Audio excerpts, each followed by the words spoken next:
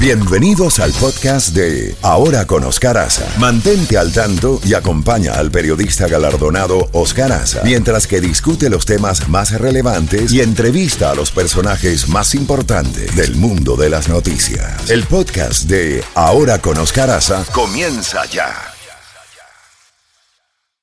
Dice Oscar todos los días, ya está Jacobo. Oscar tiene el día libre hoy y vamos con la presentación que él se merece. Z92.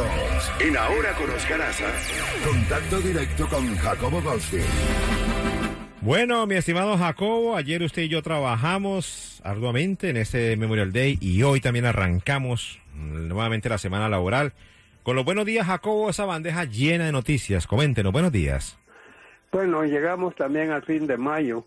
Un mes que ha sido terrible. Yo no le veo nada bueno al mes de mayo. Sí, la gasolina por los cielos, todo lo que tenemos, gastos de familia, alimentos, medicinas, visitas médicas, seguros de vida, seguros contra huracanes, todo lo que tiene que ver con transporte, todo lo que tiene que ver si mandas a arreglar algo en tu casa, el señor que venga a hacerlo te va a cobrar mucho más que lo que te hubiera cobrado hace 6 meses. En fin, estamos pasando por una situación dura económicamente y políticamente seguimos divididos, pero existe un pequeño rayo de luz que con esta matanza que se llevó a cabo recientemente en Texas y la que se había llevado a cabo 12 años antes en Buffalo, Nueva York, creo que esta sí va a tener algún resultado. No soy muy optimista que los republicanos de la noche a la mañana cedan en todo, pero por lo menos que cedan en algo que sí valga la pena, que no sea simplemente para callar a la gente hasta que la gente se olvide. La gente no se puede olvidar porque las matanzas siguen. En el pasado fin de semana, hoy es martes, ¿no?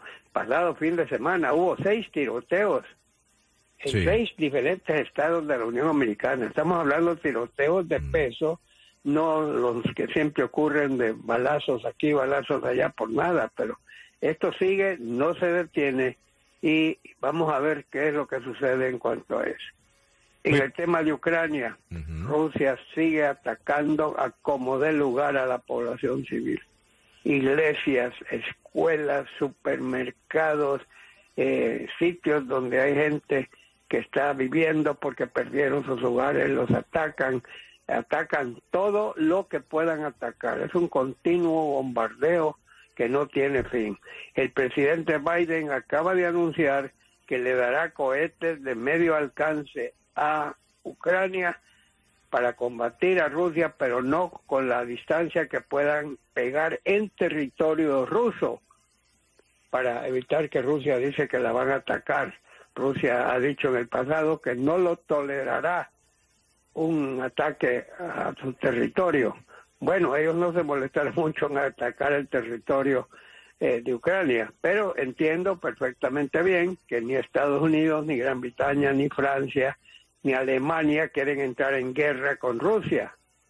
Así que vamos a ver qué pasa. Así es, pero Jacobo, Jacobo, complementando tu información, tanto Emmanuel Macron como la Unión Europea han dicho no más al petróleo ruso. No le van a comprar más petróleo ruso, Oscar. Sí, y eso le va a doler económicamente a Vladimir Putin. Pero es sacrificio también para los europeos que van a tener que pagar mucho más por su gasolina. Rusia es un gran exportador precisamente de gasolina y exportador de trigo, exportador de maíz y exportador de otros productos agrícolas. Y eso está prácticamente siendo difícil con todas las sanciones que tiene Rusia. Lo mismo está pasando con Ucrania. Ucrania es un gran productor de trigo, Rusia de trigo también. Entonces, a Ucrania la tiene totalmente bloqueada Rusia con sus naves, así que no pueden mandar en sus barcos llenos de estos productos, trigo, maíz, aceite vegetal. Entonces eso está haciendo subir productos también alrededor del mundo. O sea, esta guerra no solo afecta a Rusia y Ucrania, afecta también la vida de casi todo el mundo. Pues a propósito, Jacobo, acaba de salir la cifra de la inflación en Europa. 8,1%, que no se daba desde noviembre del año 2021. Lógicamente tiene que ver con la invasión de Rusia a Ucrania, que le dio más impulso al índice de precios al consumidor en la eurozona. ¿Cómo le parece? Bueno, lo estamos viviendo todos. Así que tenemos que ver qué es lo que está sucediendo. Ya tenemos el primer huracán de la temporada. Se llama Ágata. Ya llegó a México, causó inundaciones y se le está haciendo seguimiento, Jacobo, porque según el Centro Nacional de Huracanes, que en este momento pues está degradado a depresión tropical, podría salir por la península de Yucatán y según los pronósticos el modelo apuntaría parte de Cuba, parte de la Florida y llegaría acá el fin de semana, pero como depresión o tormenta tropical con mucha lluvia. Estoy viendo el pronóstico para el fin de semana, Jacobo, y hay 100% tanto viernes y sábado y domingo de tormentas en nuestra área. Así es, y déjame decirte que cuando oímos la palabra tormenta tropical, creemos que es menos peligrosa que huracanes. Yo he visto tormentas tropicales que han deshecho países. En Honduras, el huracán Mitch se paró fuera en Islas de la Bahía, estuvo 5 días sin moverse una pulgada, pero echándole agua a Honduras, casi destruye toda la infraestructura.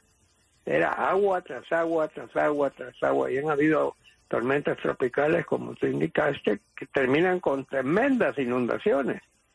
Hacen daños y crean tornados, que es algo que ya estamos viendo. Ayer estaba lleno de rayos, a cada rato veías tú unos rayos enormes ahí por la entrada de la noche o en la madrugada. Nos está lloviendo, vamos a ver, la lluvia es buena, sí. La lluvia excesiva no es buena. Y en Estados Unidos necesitan lluvia a gritos en California. California tiene una sequía de 10 años de duración. Oiga, Jacobo, y le tengo noticia de su equipo, los Dodgers de Los Ángeles. Me imagino que ya la sabe, ¿no? Pues te diré, no estoy seguro si sé la última. La última vez que vi, los Dodgers iban perdiendo 3-2. No, pero le tengo una noticia administrativa de los Dodgers de Los Ángeles. Se han convertido en copropietarios del Chelsea de Inglaterra. Ya se ha confirmado que pagaron $3.200 millones por el equipo. Recordemos que equipo dueño, el ruso. Pues luego de 19 años, el club fue traspasado a un consorcio encabezado por el copropietario de equipo de béisbol de los Dodgers de Los Ángeles. Los fondos serán destinados a la reconstrucción de Ucrania. ¿Cómo le parece? Me parece increíble. A mí me cae bien el Chelsea. Y tú sabes que los Dodgers son mi equipo desde 1948, lo cual significa 74 años. Así que bienvenido al Chelsea, le doy la mano. Es el actual campeón del Mundial de Clubes. Yo sigo admirando también al Atlético de Madrid, que es un gran equipo, que por otro lado el fútbol inglés ha estado en sus mejores momentos. Y nos estamos acercando a la Copa Mundo. Sí, quiero decirte también que ese partidazo, para mí el Liverpool debió haber ganado este partido 6-0. El portero es de Portois, que es belga, Dios mío. Sí. Debe haber rezado 24 horas antes, pero paró 20 disparos. Jugó muy bien el Liverpool. Disparos a la meta, todos con posibilidad de gol, mientras que el equipo Real Madrid 2 disparos a la meta en 95 minutos. Eso es insólito. Efectivo. Y no fue el gol que le dio el triunfo. Es un equipo efectivo, Jacobo, que mucha gente dirá, no, que no juega bien al fútbol, que esto y lo otro, pero es efectivo. El Real Madrid tiene mucha experiencia. Carlo Ancelotti, el coach, tiene mucha experiencia. Bloquearon esa delantera de Liverpool. Al colombiano Luis Díaz lo anularon prácticamente entre Carvajal y también Valverde y Militao lo anularon. El egipcio, ¿cómo se llama? Salah estuvo un poco individual, Mané, en fin. Muy buen jugador, por cierto. Sí, pero venga, le tengo noticias. Usted vio que el partido del Real Madrid y el Liverpool no arrancó a la hora oficial, que era 3 p.m., ¿no? Sino que arrancó 40 minutos después. Pues se ha conocido por parte de la UEFA de la cantidad de miles de entradas falsas para la final. Por eso hubo esa especie de hecatombe allá en las entradas, porque la gente quería entrar y mucha boletería falsa. Estaban vendiendo la bolsa negra, como se le llama, o sea boletos que no eran boletos. Eso es un campanazo. Y la gente tratando de entrar a como dé lugar. Eso provoca muertes en tantos estadios, Jacobo, que no es que tienen boletos, es que quieren entrar a la fuerza. Eso es un campanazo para El fútbol ha producido esto. Yo nunca recuerdo en béisbol de algo parecido. Y en baloncesto tampoco, pero creo que esto se da mucho en el fútbol. Lo hemos visto en Europa, lo hemos visto en América Latina. Correcto. Yo me acuerdo una vez en el Río de Janeiro, en el Maracaná, estaba jugándose el clásico, el Flamengo contra el Fluminense. Yo me acuerdo porque en ese momento mi amigo Rivelino era la estrella del Fluminense. ¿Qué hicieron en el Maracaná? Los fanáticos del Fluminense en un lado y los del Flamengo en el otro. Nada de estar juntos ahí para que se estén peleando. Imagínate. Pueden pelearse a la distancia, pero no. Pero también hemos visto, en Honduras mismo se ha pasado también, que la gente quiere entrar a como debe lograr un estadio y hay cosas que suceden. Así es. Pero venga, Jacobo, le iba a decir que es un campanazo para el Mundial de Qatar de noviembre. Ojo con la boletería, los tickets revendidos, falsos, mucha gente que va a viajar porque eso se está dando últimamente y por eso se presentan esos desmanes a las entradas de los estadios. ¿Y cómo pueden asegurarte que el boleto que tú tienes, que depende a quién se lo compraste? Correcto, y dónde lo compraste? Comprarlo en páginas oficiales de la FIFA. Hay agencias que se inventan. No, es muy complicado, muy difícil eso. ¿Te imaginas lo que es viajar a Qatar para que te digan los equipos, este no es un boleto válido, este es falso? ¿Te imaginas? Imagínese. Bueno, Jacobo, se está asomando el gatillo Time. ¿Tiene algo por ahí en el tintero que se le haya quedado de información, noticia? Sí, yo sigo diciendo, la gente está muy descuidada con la pandemia. Nadie se pone una mascarilla, es ridículo. Yo me la pongo y me ven como que yo veo el pato raro en la fiesta. Me ven como diciendo idiota. Y yo me quedo viendo a ellos y digo, los idiotas son ellos. Se han dejado manipular, creen que ya no hay peligro. El peligro existe. Los que han muerto, la gran mayoría de las personas que han muerto en este país, más de 1 millón de personas, no estaban vacunadas debidamente o no estaban vacunadas. Pues Jacobo, ayer, le estaba comentando yo a Chefi ahora fuera de micrófono, fuera del aire, de que ayer pasé por el Tropical Park, en el Palmetto y la 40, y la fila de autos para hacerse la prueba del COVID era impresionante. Yo me quedé aterrado, pero ¿qué es esta fila tan impresionante? Muy larga. Vamos a ver qué sucede, pero sí hay que seguir cuidándose. Bueno, Jacobo, llegó el gatillo y como le dice Oscar todos los días, cuídese el mapa genético, por favor.